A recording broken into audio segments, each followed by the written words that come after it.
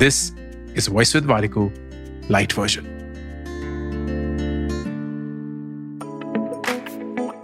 अपना mood instantly ठीक करने के लिए ये 5 तरीके। Number 1, listen to your favourite music. हर एक गाने के पीछे ना एक याद जुड़ी होती है, तो जो भी गाने आपको एक खूबसूरत याद की तरफ ले जाएं, they will help you lift your mood instantly. Number 2, take a short walk. Scientifically proven है कि जब भी आप बाहर चलेंगे, you will feel a lot better about anything that may be disturbing you. Number 3, breathing exercises. This helps me a lot.